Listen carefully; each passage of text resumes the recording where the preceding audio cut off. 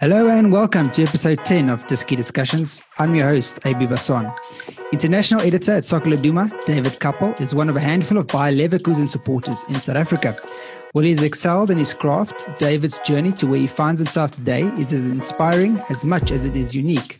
From how the 2010 FIFA World Cup assisted him in meeting his wife, to refereeing amateur matches for 30 Rand a game, later playing a part in Bundesliga's return to our TV screens.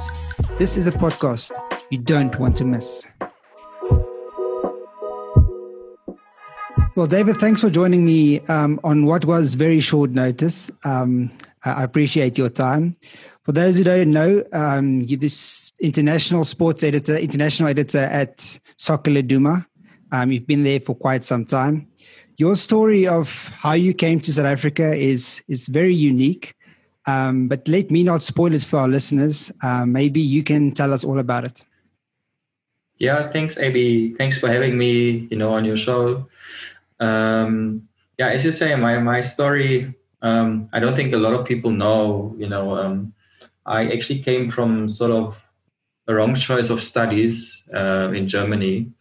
I studied a subject called regional sciences, and I eventually finished it with a bachelor's degree, mixture of geography and business. But I didn't enjoy it at all. In the end, it was just, to get it finished, to get it over the line, to have the degree in my bag. But I still didn't know what to do afterwards, because it didn't go enough into detail in either of the two fields, to be an expert, to find a proper job. But luckily, as part of the studies, I needed to do an internship, as one of the requirements to finish it. And I found this NGO called Stars of Tomorrow. And Stars of Tomorrow were using HIV/AIDS education. We're using football for HIV/AIDS education in projects in South Africa. And that was around 2009, and just before the 2010 World Cup. So we were trying to build a bridge between the 2006 World Cup in Germany to the 2010 World Cup in South Africa, to get funding from companies in Germany, for the project in South Africa. And luckily, that was quite successful. We got a 2 million Rand fund from a big organization in Germany for the project. And then 2010 came around, and I had never been in the project. In South Africa, I'd been working from Germany. I've seen pictures and videos and stuff. But then they invited us to actually come to South Africa for the World Cup. And it was quite a ride, We were here for 10 days, my boss and I. We started off in the project, me coming to Africa for the first time, not knowing much about the culture and so on. Just by the time, young guy, didn't really know what to do, but, just enjoying the experience. So we started off in Johannesburg, we went to Pretoria, we went out in the township, dancing in the night with some guys from the projects. We went to Cape Town, where we bought tickets for the France Eurobag game on the opening day. We bought them on top of Table Mountain. So it was really an interesting time. We went, we watched the South Africa-Mexico game. We wanted to watch it on the Fanmar, but the Fanmar was full. So we went into some bar, and when South Africa scored, there weren't any chairs where I could sit on, so I was sitting on a table. So I jumped when South Africa scored, and I broke the table. So yeah, it was quite a funny time. Eventually, we went to Durban to watch the Germany-Australia game, which was a nice win. We went out that night, and that's where I met my now wife, and she's basically the reason why I came back to South Africa a year later, and why I'm still here. Yeah, that's actually an incredible story. I've never heard that before. Incredible story. You talk about Shaba's goal. I think for all South Africans, it was an iconic moment. From an outsider, obviously a big German fan and German supporter. For Germany, it ended up being a disappointing World Cup, knocked out in the semifinals versus Spain. I remember that Puyol had a quite vividly. I think it was at Moses Mabhida Stadium. Obviously, like I've mentioned, a big German fan. How did that go down, and how disappointing was it, especially after, what happened 4 years prior back in Germany? Yeah, I also remember that header very well because it broke my heart. By that time, funny enough, I was back in South Africa. I was here the first 10 days, and then I had to go back to Germany. But because I had met, this girl, and I was sort of, on that World Cup fever and everything, I sort of decided, okay, I have to come back and see whether it was, just a once-off thing or something more serious. So I was back at that time of the semi-final, and I had watched it in a local Shabin with again some people from the projects up in Pretoria. But yeah, I was basically the only one that was like German, and everyone else wasn't really too interested in the game or in the outcome of the game. And I was shattered, because I felt this Germany team in 2010 played, phenomenal football. When you look at the games against England, against Argentina, there was the new exciting football that Germany were playing. And I feel they almost deserved, to win the 2014 World Cup. No, the 2010 World Cup more than, the 2014 one, which they eventually won. But it was still very interesting time and very nice memories for myself. Yeah, most definitely. You joined Soccer Laduma as in, I think it was December 2013. So you've been there now quite some time. How did that come about, and how's the journey been thus far? As other things in my life, it sort of came unexpected.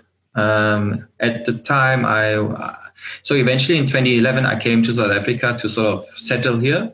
I was working for our project for South of Tomorrow, the NGO that I mentioned earlier. But I was working at the University of Stellenbosch, where we tried to build a partnership and go into the townships, of Stellenbosch and surroundings, where I was, trying to educate young teenagers to become like leaders in their community and use sport as a tool for HIV/AIDS education. But sadly, as many things in South Africa, there was some issues behind the scenes and some fraud involved, which not with my project, but where I was based at the university, and then everything was shut down, and I basically lost my job while having packed my bags from Germany and living here in South Africa. So there were a few uncertain times. I was doing like 2 part-time jobs. I was doing working as a referee for 30 Rand a game, so it was tough time, I won't lie. And at the same time, my now wife and I were expecting our first child, born in January 2014. So I was under pressure, to get something stable to build our family. So I saw this, I started following a lot of people in South Africa, football people in South Africa, because I've been a football fanatic since I grew up. I played in Germany myself in the 5th division, which is sort of semi-professional, but enough to pay your rent and your study fees. And I wanted to get involved in the South African football industry, but I didn't know how. So I just followed everyone that was talking football on Twitter. And I saw this sort of job advert from Soccer Clint, Clint Roper. And I didn't really match what they were looking for, but I thought, okay, let me just, apply and see where it takes me. And then I got invited for an interview. And they pretty soon found out that I'm actually not really suitable for that role, but because they were impressed with me and my football knowledge, my specifically international football knowledge. I remember I prepared for the interview trying to, at least remember some of the Bafana players, some of the names, because I didn't have a clue about South African football at all at the time. Yeah. But I managed to, browse past the one or two local questions they asked me, but it was clear that, I'm a lot more suited for international football. And I think by the time someone was leaving Soccer Laduma that was doing the international football, and then they basically gave me a chance, and it has been an incredible journey since. I started as the sole writer for the international section, and I think in the first year or in the year before I came, international news on Soccer Laduma had around 35 to 40 million page views in a year, and then within the first 3 years, we managed to get it to 140 million page views. Sure. So that's obviously a massive increase. Yeah. And we could see, we tapped into something that a lot of South African and football lovers, were interested in. And, 7 years down the line, I had my 7-year work anniversary just last week. I'm basically now the international editor of Soccer Laduma and Kiko, and I have 3 writers below me and a sub-editor, and it's been going really well. Obviously, this year has also been challenging for us, with COVID and working from home and all those things, but we keep on pushing. Yeah, most definitely. Obviously, I worked at Soccer Laduma for I think 15 months, and I got to see some of your work. And during that time, you've interviewed, during the past 7 years, you've interviewed some really prominent names in world football. If I could just think off the top of my head, Luis Figo, Patrick Kluivert, Lothar Matthäus. Which one really stands out for you? And if you had to choose one to do again, which one would you choose? I'd say there's 2 that stand out for me. The one I still have as a pinned tweet on my Twitter profile is Pierre-Emerick Aubameyang, when he was still at Borussia Dortmund. It was for, I can't remember which edition. I think it was our 1000th edition for Soccer Laduma. And someone was saying, we need big names for that edition. And then no one at Soccer Laduma had interviewed someone like a current top player from a top 5 league. We often get chances to interview like your Kluivert, like you said, your Matthäus, legends that come, when the Bundesliga or La Liga come to South Africa for certain events, then we get access to the legends. But this one, I organized myself, from finding out the media person at Dortmund to explaining what I want to do, to sending the interview in German and in English. And eventually it worked out, and it was just before he left, the season before he left, to join Arsenal, when he was at his peak at Dortmund. Yeah. So I was really, really proud of that. And then the other one is Lothar Matthäus, because obviously I'm from Germany. He's the captain of the team that won the 1990 World Cup. He's a big legend in Germany, the player with the most games for the national team. So I got to meet him in person, actually, in Germany for the first interview. And right now, he is basically among my contacts, and if I want to comment from him, I don't know if you've seen, we did a tribute for Diego Maradona, and he has played obviously against him. Yeah. And he just he's a very, very open and kind guy. So unlike a lot of other people that that don't respond when you ask for interview, or that don't even say, no, I'm not available. They just don't answer your message. Even if he doesn't have time, he will always at least let you know. So, those are the two big ones that I'm proud of.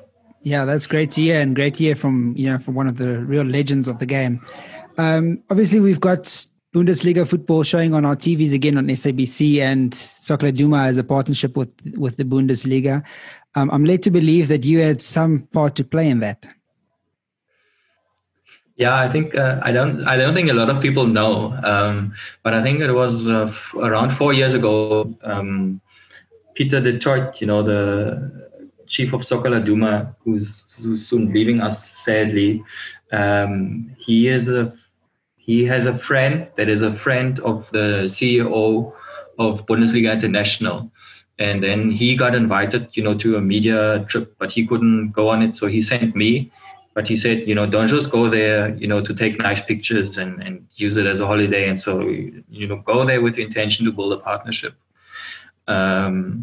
And yeah, that's what I tried to do. I prepared, presentation for the guys in Germany of what Soccer Duma is all about, and this rise in page views, in international interest that I spoke about earlier. And they were quite impressed, and they also wanted to, strengthen their footprint in Africa, South Africa again, because they were sleeping a little bit, in the late 90s and the early 2000s, where they lost ground, on, in particular, the Premier League. Yeah. When I came to South Africa, I was surprised, how Premier League focused, like everyone is, everyone you speak to has a Premier League team, that they support: Manchester United and Liverpool, the big ones in South Africa, Arsenal, Chelsea. I was really surprised how much focus is on the Premier League versus, the other leagues. Me growing up watching Bundesliga football, I obviously that's where my first love is. But, La Liga with Messi and Ronaldo, there was also a lot of interest, which was actually one of the huge growing factors for us at Soccer Duma, that we focused a lot on Messi and Ronaldo. But yeah, so after I presented what Soccer Duma is about, they were keen on forming a partnership, and we've started that, I think, 4 years ago. So the guys from Bundesliga wanted to get on SA TVs more. They were on Starsat, which is a prepaid service, but I think not a lot of people actually have it in South Africa or know about it in South Africa. I'm not the biggest fan of their marketing. So they obviously also asked our opinion. I said, if you want to reach the masses in South Africa, you have to go on SABC. Seemingly they couldn't go onto SuperSport because of their rights cycle, where they had sold, rights not just to South Africa, but Southern Africa. And they're doing a lot better, the Bundesliga, in countries like Ghana and Nigeria, where there's seemingly a lot more interest than in South Africa. But South Africa also has quite a strong Bundesliga following, and that's why. And I think that's what we see now, where they're back on SABC3. I'm happy, that they're back, and I'm happy they've played a small role, in them coming back on South African screens. So now I can also watch them. I remember I was at the meeting, 2-3 years ago with them at the SABC, offices and so on. So yeah, it's been, it's a little. It's also something that makes me proud, that I'm from Germany, and the German Bundesliga is back in South African screen. We also told them, in South Africa, if you want to reach the masses, you also need to look at influencers, and they started working with Robert Marava. And so, it's nice to see, that they're actually listening and taking some of the advice on board. Yeah, you talk about the Bundesliga and the global footprint. That's the way all leagues seem to go. La Liga's got a presence in South Africa, and the Premier League seems to have always had a big presence in South Africa. What can the South African league learn from the way the Bundesliga market themselves? Oh, that's a tough question. I think you definitely have to look at your own market first. You have to market yourself in your own country. And I think for for South Africa and other African leagues, it's not so much about, going into other countries, like for these big European leagues. Although it would be nice, to have the South African league on TV in Germany, but I think that side, there's just so much football, that it will be difficult to compete for South African football with the Bundesliga or with the Premier League, because also there's a huge difference in the quality, in my very humble opinion. And I know some people might like it, but with me, growing up watching Bundesliga and these days watching Premier League regularly on TV, and then when you switch to a PSL game, there's just there's still a huge gap in quality for my that I'm seeing. And I think also a lot of other people are seeing, and that's also where I think the PSL needs to work. Germany had a similar problem where they weren't doing well on international level around 2000 at the Euro 2002, and then they implemented their famous academy program, where it's now sort of a must for every Bundesliga 1 and Bundesliga 2 club to have an academy, and that's where you see them reaping the rewards, since the last few years, that 2014 World Cup winning generation, had the likes of Özil, the likes of Schweinsteiger, and a couple of others, who came all through the academies. And I think that's something that South African football PSL clubs, need to look a lot more at. It can't just be the focus on the first team and not so much on the youth. And when I say youth, it can't be from age of 15 or so. You need to start very young. You need to put the foundations in place for the players to become professionals. And you need to start with simple things. Learn how to pass, how to create space, and those type of things. So there's still a lot of things, I think, that the South African league, but also South African football in general, can learn, without losing the flair and everything that makes South African football exciting, because that's not what I'm saying. But if you have the flair players, and if you have the kids that learn football in the streets, if you get them earlier into a proper structure, into proper coaching, that's another topic. By the way, the qualification of the coaches, I think that's also where South Africa still has to improve a lot. If you can get these things right, then the future can only be a lot brighter for South African football.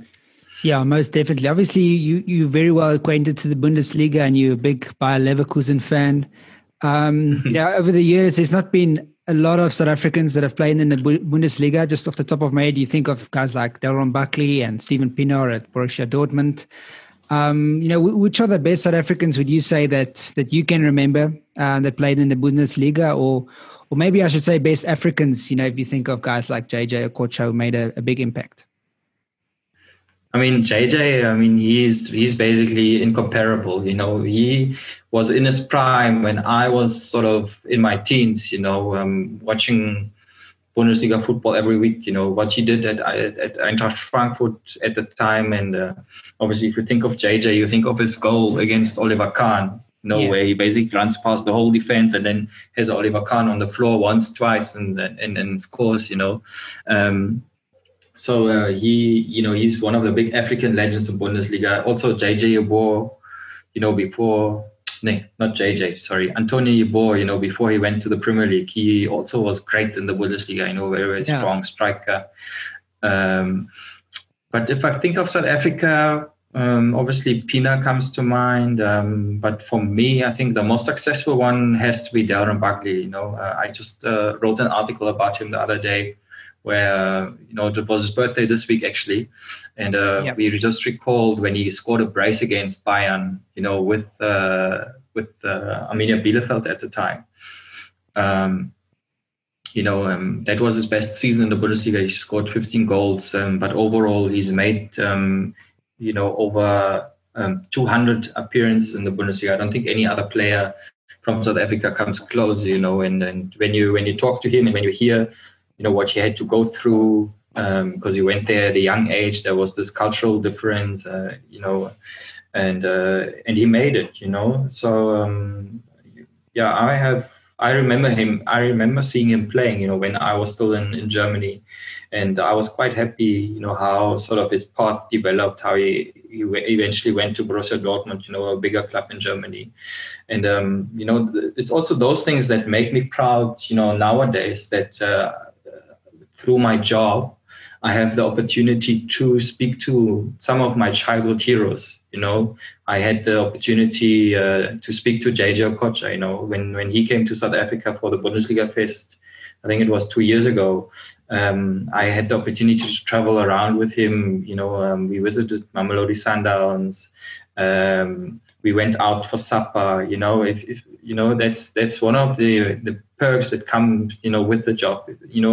When I was young, I saw JJ Okocha on TV, and I decided not to go into football journalism in Germany. But somehow in the back of my mind, I always thought, wow, that's actually quite a cool subject, and would be nice to, one day write about football, because that's what I love. So, that it came this way, maybe not straightforward, maybe, via a few corners and jumping over a few stones. It's something that I think I can be proud of. Yeah, most definitely. The FIFA Best Men's Player 2020, the 3 finalists have been announced for the FIFA Football Awards this year. Cristiano Ronaldo, Lionel Messi, and then Robert Lewandowski. Do you think this is finally the year where, obviously we had Luka Modric, who pipped the 2 greats to the Ballon d'Or, what was it now, 2 years ago? But do you think Robert is the deserving winner? I mean, it's just incredible, his scoring rate for Bayern Munich. He has to. If he doesn't win it this year, then he will never win it in his lifetime. If you just look at that Bayern Munich team and the role he played, they won the treble and they added another 2 trophies this year. He scored something like, I think it was 55 goals in 47 games in all competitions last season. He's the first player that won the Golden Boot in the 3 main competitions, as in Bundesliga, DFB Pokal / Domestic Cup, and Champions League, and also won the competition. Ronaldo, that's something, Ronaldo and Messi never achieved. So he is the clear favorite this year. But in saying that, I also know how the FIFA award works. There's 4 voting panels. One is the coaches and captains of the national teams. One is the journalists. And another one is the fans. So, the fans worldwide, as much as they appreciate, I think, Robert Lewandowski, there's still a lot of fans of Messi and Ronaldo in there. So, and you know how it is with fan bias. They can see Lewandowski having this outstanding season, but they will still vote for Ronaldo just because they want Ronaldo or Messi to win another of these prizes. So, in the end, it might be closer than we think, but I think he has to win it this year. Yeah, I think that fan voting poll is definitely not one of my favorites. If we can just look closer to home, with when Oscarine Masaluke was nominated for the Puskas Award, but didn't win the goal of the season, which is almost incredible if you think about it. Just to close off. He should have.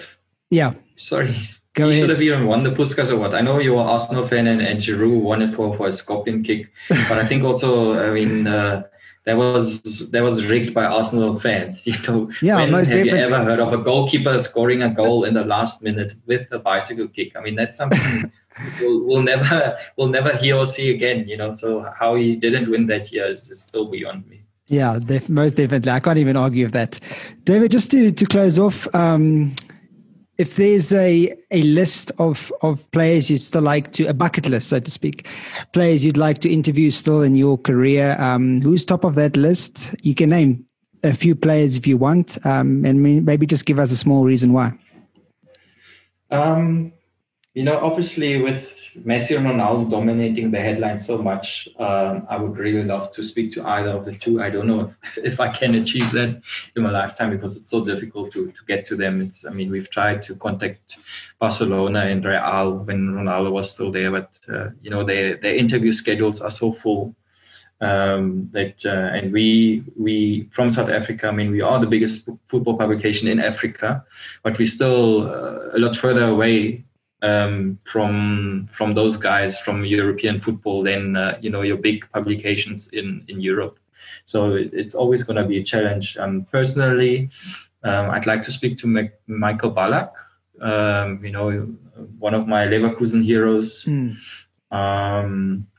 Because he was there in that season when Leverkusen missed out on three trophies. One of the worst years for me as a fan. But I just admire him. He was such a classy player. And then there's many others that I'd like to speak to. Because that's always something special.